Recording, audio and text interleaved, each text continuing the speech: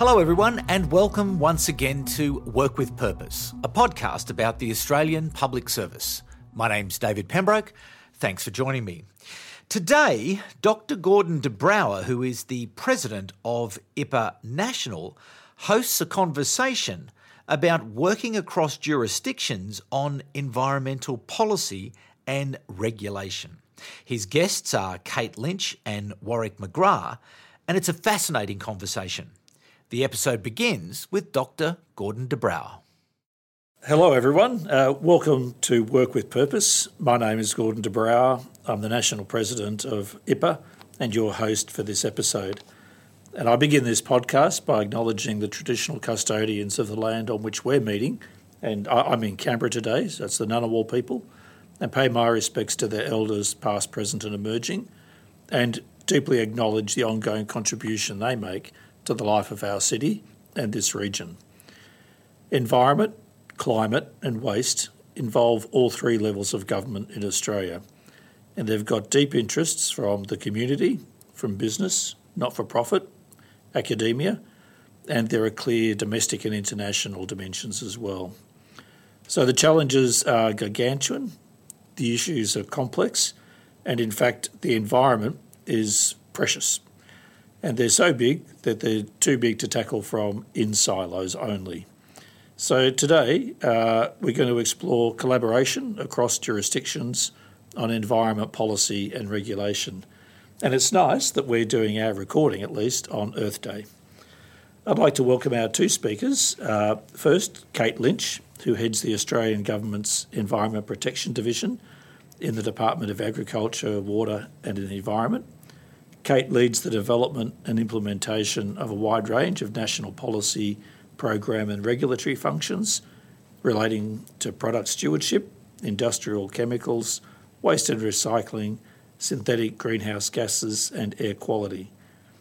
Over the past 2 decades, Kate's worked within the Australian and Queensland public sectors to design and deliver various initiatives relating to environment protection, energy efficiency, renewable energy, taxation, financial markets, regulatory efficiency, urban policy and planning. Welcome, Kate. Thanks very much, Gordon. It's a pleasure to be here. Thanks. Our next guest is Warwick McGrath. Warwick is the Director at the Victoria Department of Environment, Land, Water and Planning. He has a wealth of experience in regulatory design and policy and collaborating with other jurisdictions on environment policy and regulatory matters. Welcome, Warwick. Thank you, Gordon. Good to be here. It's great. So as we start the conversation, I'd also like to note that this episode is a collaboration between IPA Victoria's Young IPA Network and IPA ACT's Future Leaders Committee. Both groups provide a voice and visibility for young professionals within the IPA community and the broader public sector, and the opportunity to connect, be inspired and inspire and grow. So let's start, and why don't we start with collaboration, and we'll start with you, Kate.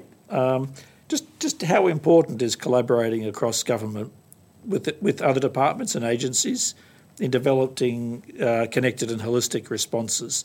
And maybe if you can emphasise the need or where you see that example of connected and holistic responses between governments. Yeah, thanks, Gordon.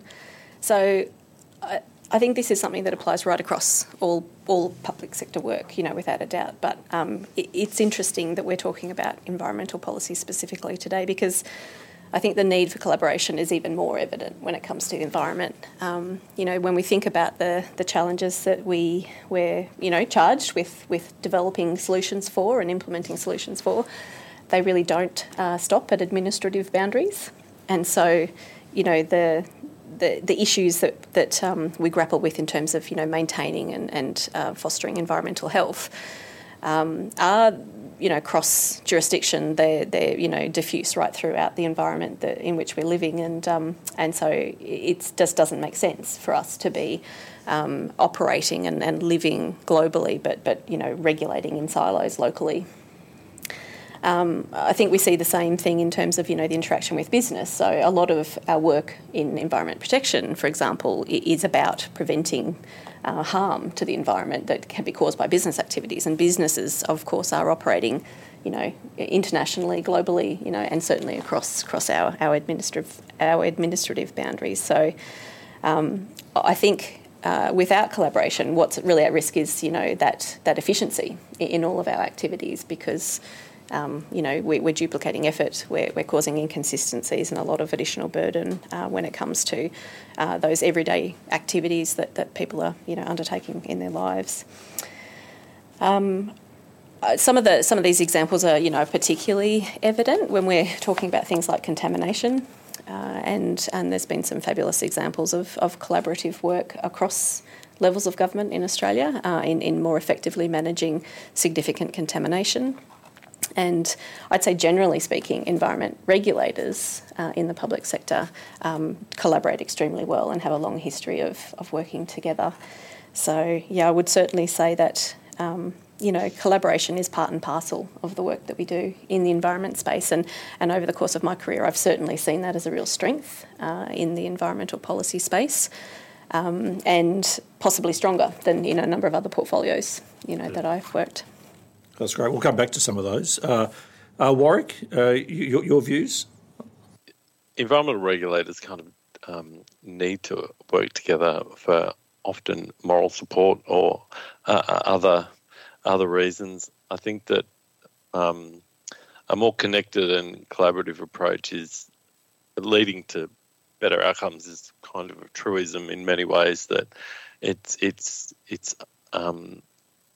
self-defining in that it's obvious to anyone that the more information flow there are across jurisdictions, both formally and informally, is always going to lead to a better outcome. I'm a fan that triangulating any decision is always going to lead to a better outcome, and there's plenty of examples. My work is primarily in the biodiversity space, but a very recent example would be we've started working with New South. We post the 1920 bushfires on the East Coast, which I worked through. We have since, developed better mechanisms nationally, but also between Victoria and New South Wales around establishing some more, insurance populations of particular species that go across both jurisdictions along the East Coast. And that's critical because they won't survive without those insurance populations, and it's critical that both states work together on establishing those. The example we use is the eastern bristlebird, which we went in and kind of had to grab some ahead of the fire front in Victoria and put them in the zoo for a while and then re-release them. But we've also established a colony now, another colony in Victoria from animals from New South Wales. So it's incredibly important, and it kind of makes your life easier, to be honest. Yeah, that's great. I think it really highlights that cooperation is not just between the Commonwealth and state, it's also between states, because your protected communities are cross borders, and so cohesion, that's a really nice point, Warwick. Maybe you can dive into some of the features that show or there for successful collaboration. And why don't we talk about that in the context of the Commonwealth and state? But both the Commonwealth and states have constitutional responsibilities around the environment, and they've got different foundations. But can you talk a bit about what works, or what are the features or the characteristics of making that collaboration work between the Commonwealth and a state or territory? And maybe if you've got an example in mind between the Commonwealth and the state. Warwick, I'll ask you. No worries. I think the critical factors. It ultimately all comes down to trust and the relationships that you establish between people working between the Commonwealth and the state, I've had long-standing working relationships with Commonwealth public servants. I enjoy their advice, and I enjoy the debate, and I enjoy their company, and it again can only serve to make our lives and our jobs easier by having those relationships.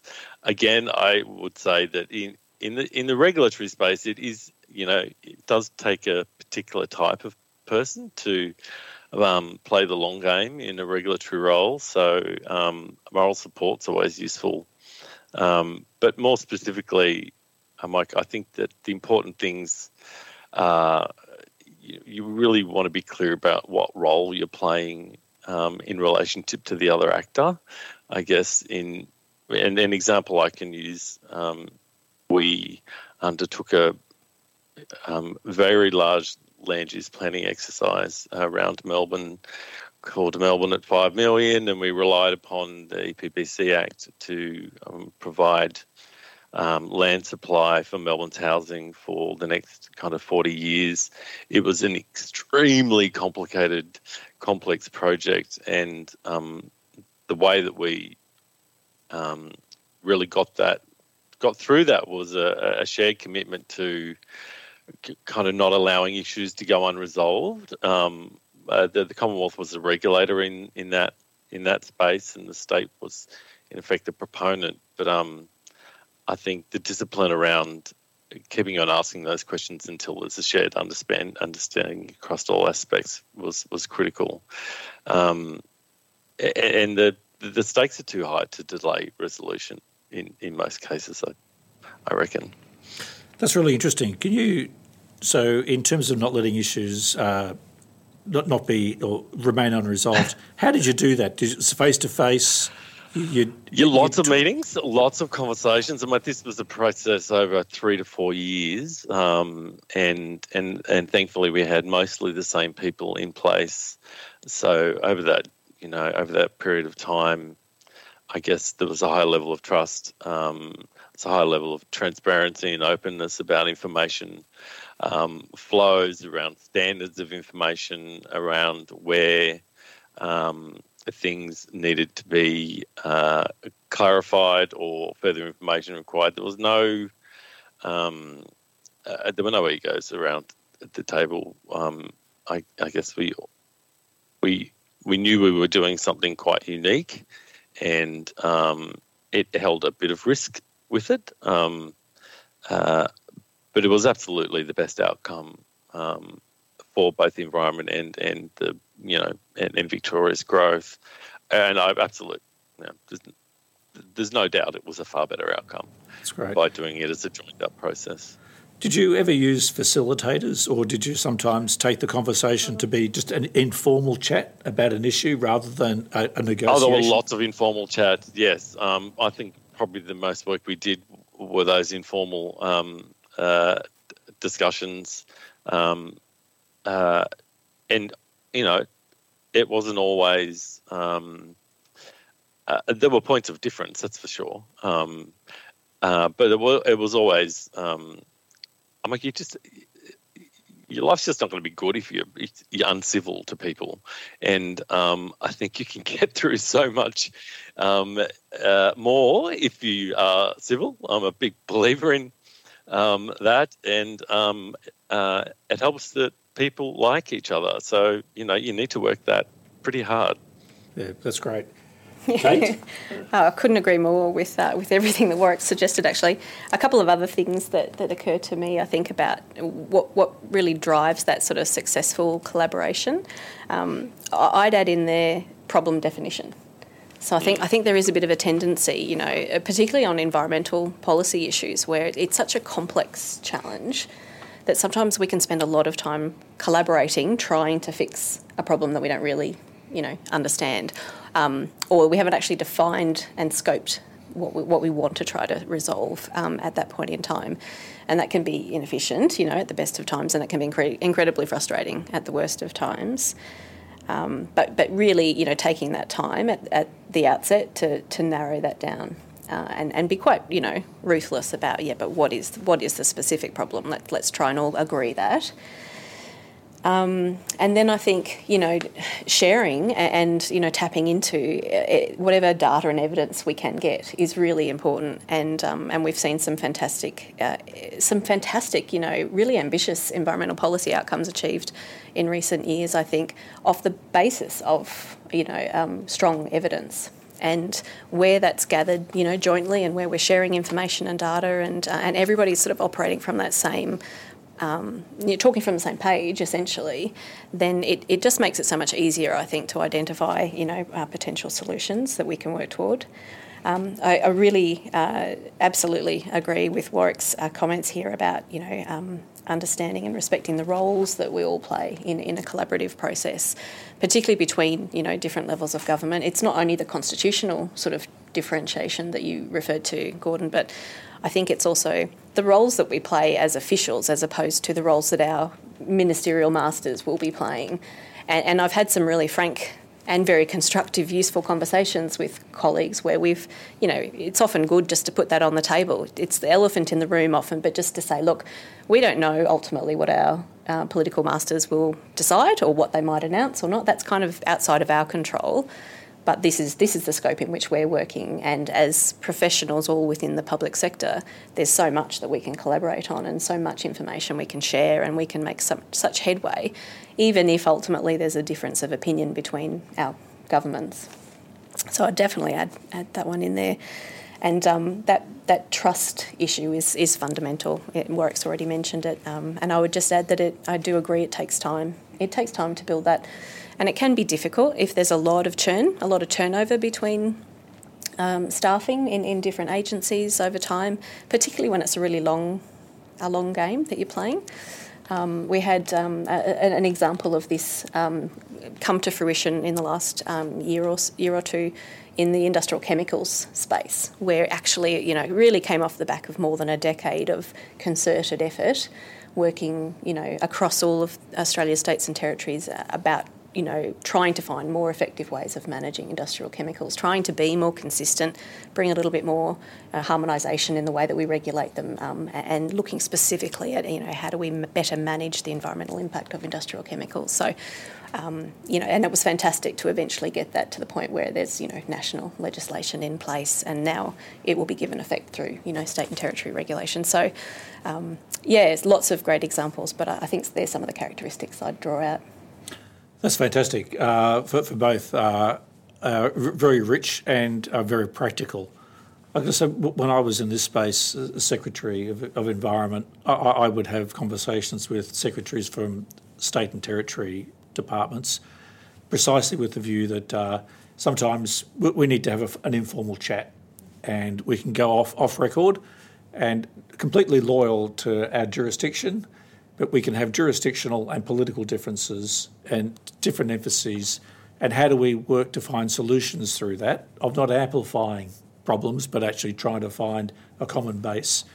And I think we had a common motivation for that, and that is the role of officials. So I think what you both said, frankly, is spot on, and a great example on leadership for people.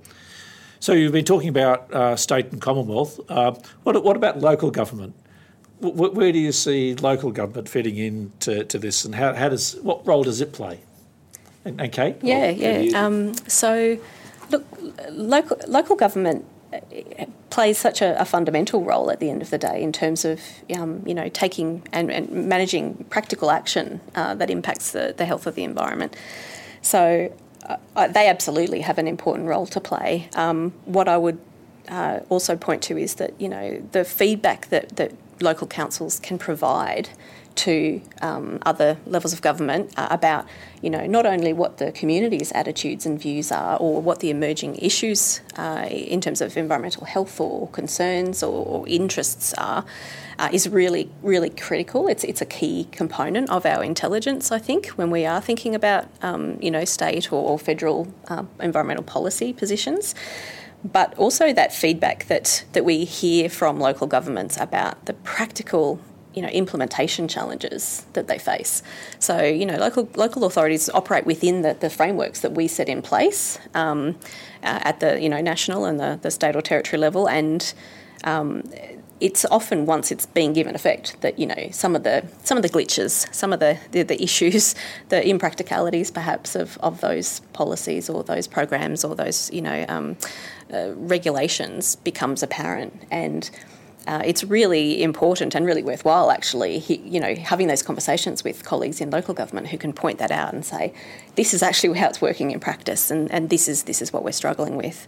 And more to that same point, I think the more we can bring local governments into the design of those systems, those regulations or the program that we might be delivering, the better, because they will bring that different, very practical, very real perspective of how this will actually work and what can be done to make it much more effective. Before we go to Warwick, just on that, co-design is really essential, and it's just a basic design feature. But for the Commonwealth doesn't think of state or local government as much as states do, I'd guess, and maybe we'll test this with Warwick.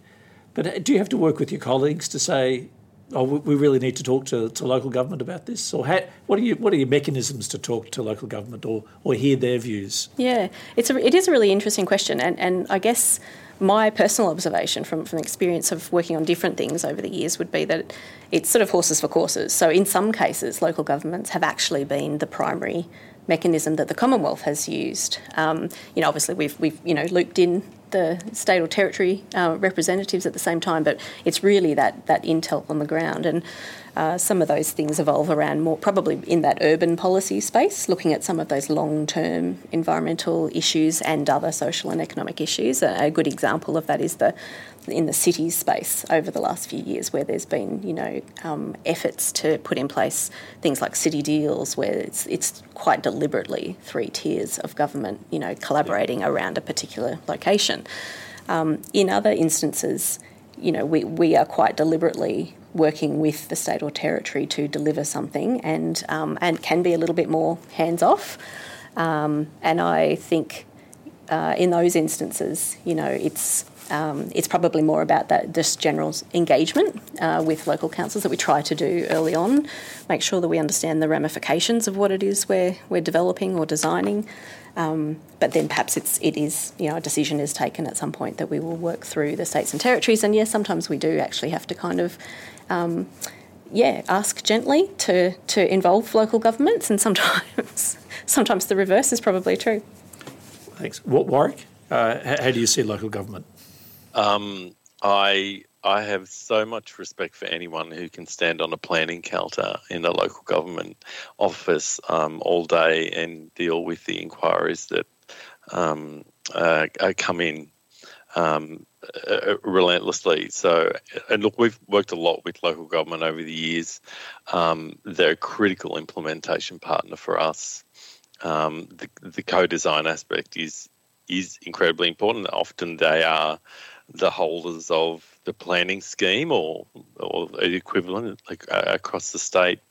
So the influence can be quite far-reaching as well. It's not that they're not influential; they absolutely are, and can often be a good reflection of nuances between communities as well. So I think that that there are absolutely differences in values between communities across states and within, and local governments are a really good way to get a handle on those, and how you might need to use a bit of nuance to get either a message through to that community or partnership with that community. And they're pretty wonderful people. It's hard. It's pretty hard work, and they all seem pretty sane. So. I have a lot of respect for planners in particular. I think they're on a hiding to nothing most of the time. It's a very difficult job. So my hat goes out to them. And like I said, we hold that relationship very dearly.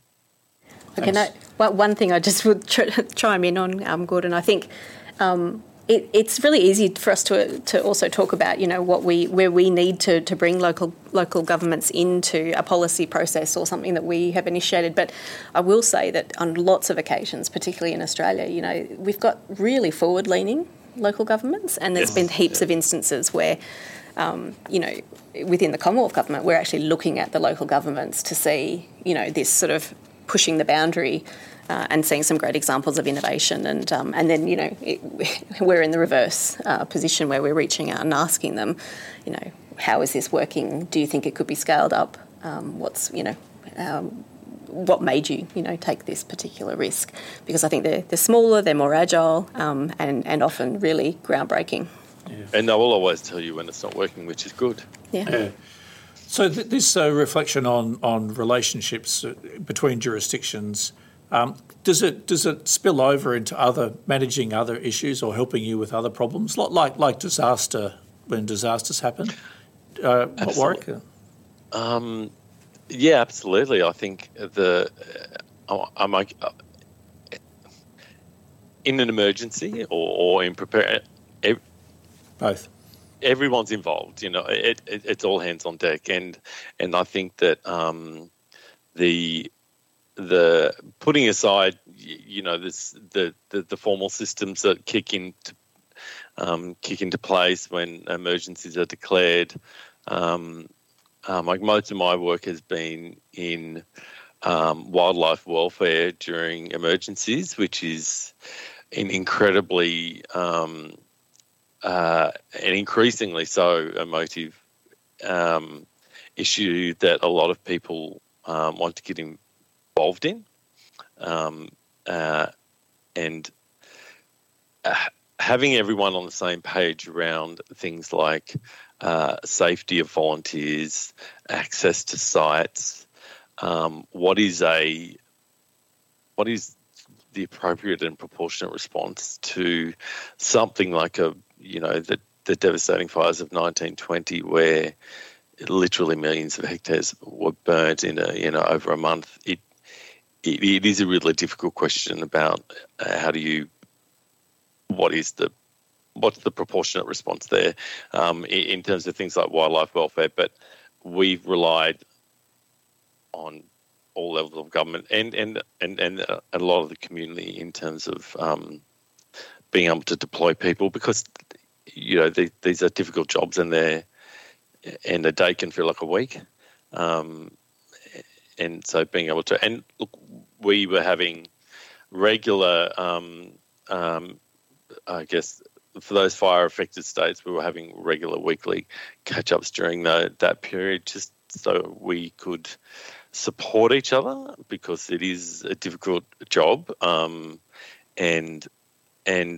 give a heads up to each other about what jurisdictions we're dealing with in terms of what was happening on the ground, or often we're dealing with the same national stakeholder as well. So that's always useful to at least ensure that we're sending out the same messages in terms of the importance or the relative importance of things. If that makes sense, hopefully that makes sense. Okay. Yeah, I would. I don't have a huge amount of personal experience in this space. Certainly not at the sort of major landscape disaster management level. But I think one thing that we probably all have observed is that confusion just adds to the burden of a natural disaster.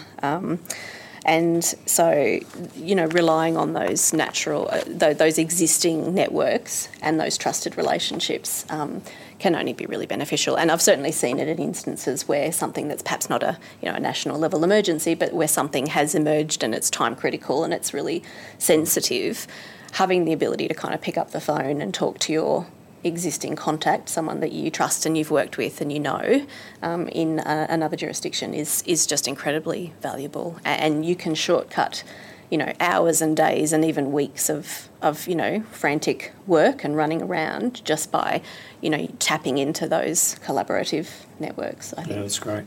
Can I shift a little bit now to think around how do you engage with others to get them to take environmental aspects seriously? How do you persuade other people to include environment or think about environment in a sustainable way in decision making? And maybe just a prompt on that is just we've got so much data, technology gives us so much data now, and how can you bring data and evidence more generally into decision-making of others? Maybe you'll just quickly, Kate? Yeah. Look, I think this is the fundamental challenge that we face working in environmental policy, is that I think that data is a key one. The more that we can unearth not only specific information and data to help fill gaps, but the more that we can sort of try to translate that into a context that's meaningful for the other perspective is really, really important.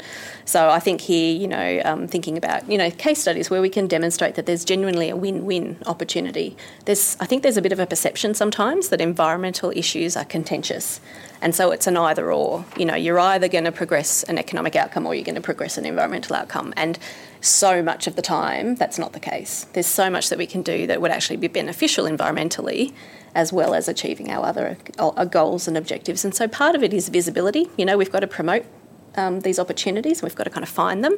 Part of it is visibility of people who understand and who've worked in environmental spaces, moving through other parts of our public sector and sharing that insight. I think, there's a lot that we can do, but it's an ongoing challenge.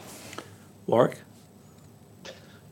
Yeah, I think I would echo the sentiments around the use of science and data. It's always our bedrock.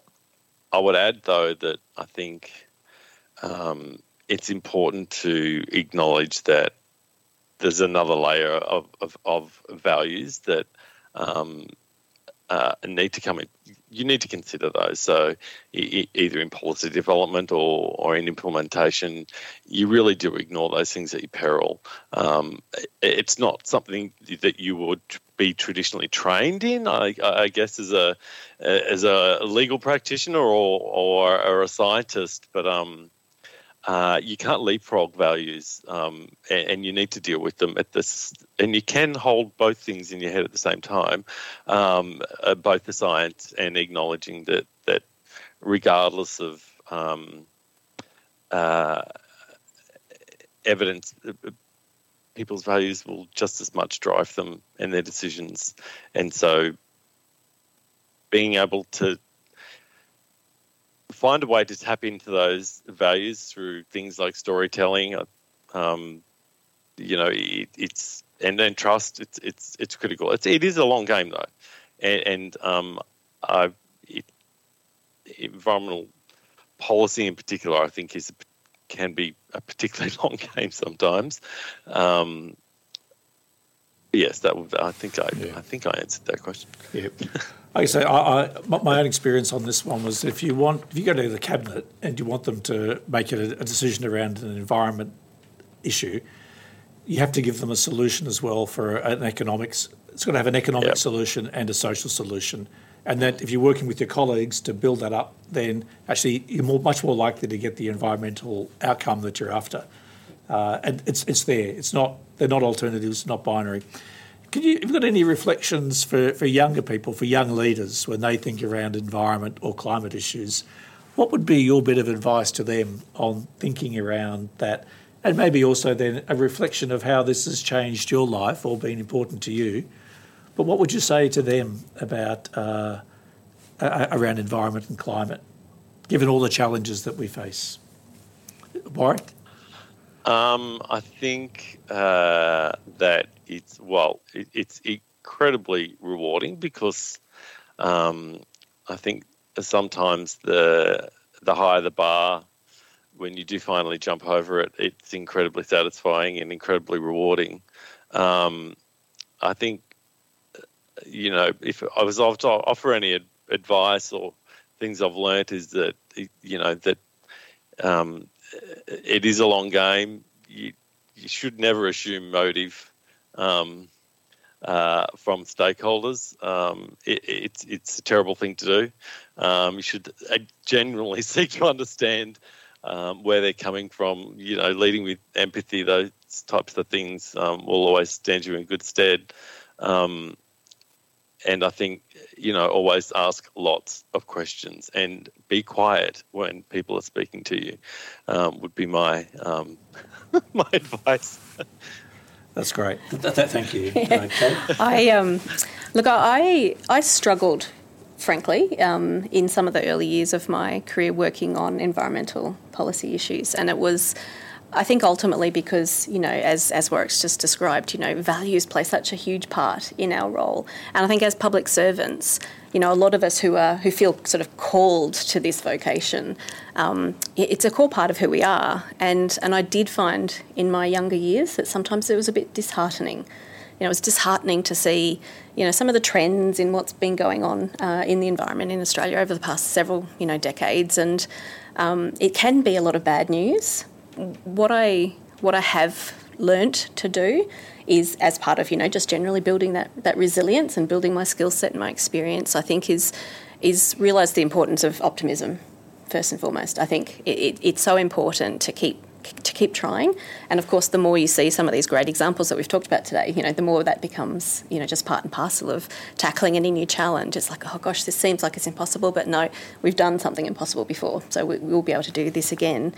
But I have also found that it's been incredibly helpful to me to learn how to understand those different perspectives.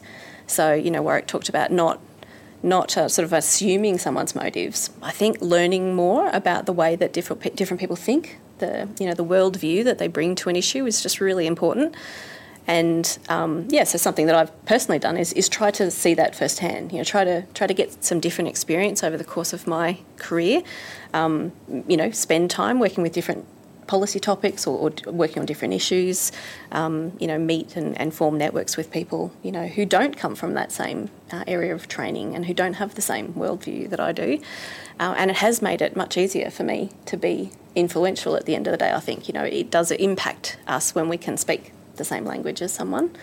So I would encourage people to sort of really look for those opportunities to try new things, to build a really broad and diverse network of contacts in your professional life, and hold on to optimism and remember that you can actually make a difference. There's so many fabulous examples where we can point to really wonderful things occurring in terms of environmental outcomes that have been driven by the public sector. That's fantastic. Add to that there can be immense satisfaction and pride in the way that you do your work, quite apart from the outcomes that you might be seeking. That, this work is never linear. It's always backwards and forwards and sideways and every other way. So, yes, there can be a lot of satisfaction from your own personal integrity in the way you conduct yourself and do work. I couldn't agree more. So thank you. It's been very substantive, very inspiring, and very practical. And I think that's you can change the world, and that's when you work in an environment, you are changing the world, and that's a really good thing. And you've really delved into how to do that well and have impact. So thank you very much, Warwick and Kate, for today. And then I think we'll bring this podcast to a close then. So thank you to IPA Victoria's Young IPA Network and IPA ACT's Future Leaders Committee for partnering on this episode and bringing it to life. And truth is, more power to your arm. The future belongs to the young. So change Indeed. The world and do it the way Kate and Warwick said. So thank you very much, listeners, and goodbye for now. Thank you. Bye, everyone. So there you go. What a great conversation. And once again, just highlighting just how fortunate we are to have such clever people working in public service across Australia. A big thanks to Warwick McGrath from the Victorian Department of Environment, Land, Water and Planning, and also to Kate Lynch from the Department of Agriculture, Water and the Environment. And a big thanks once again to Dr. Gordon de Brouwer for hosting that conversation. Thanks again for giving up some of your time and attention to spend with us today.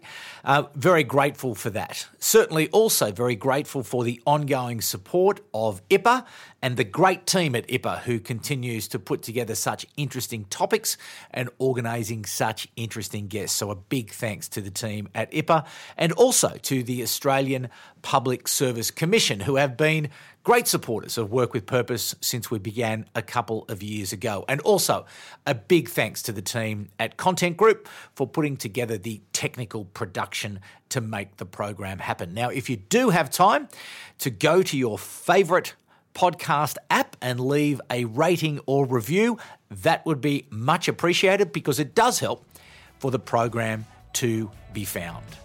We'll be back at the same time in 2 weeks. My name is David Pembroke. Thanks very much for your time again, and we'll see you then. Bye for now.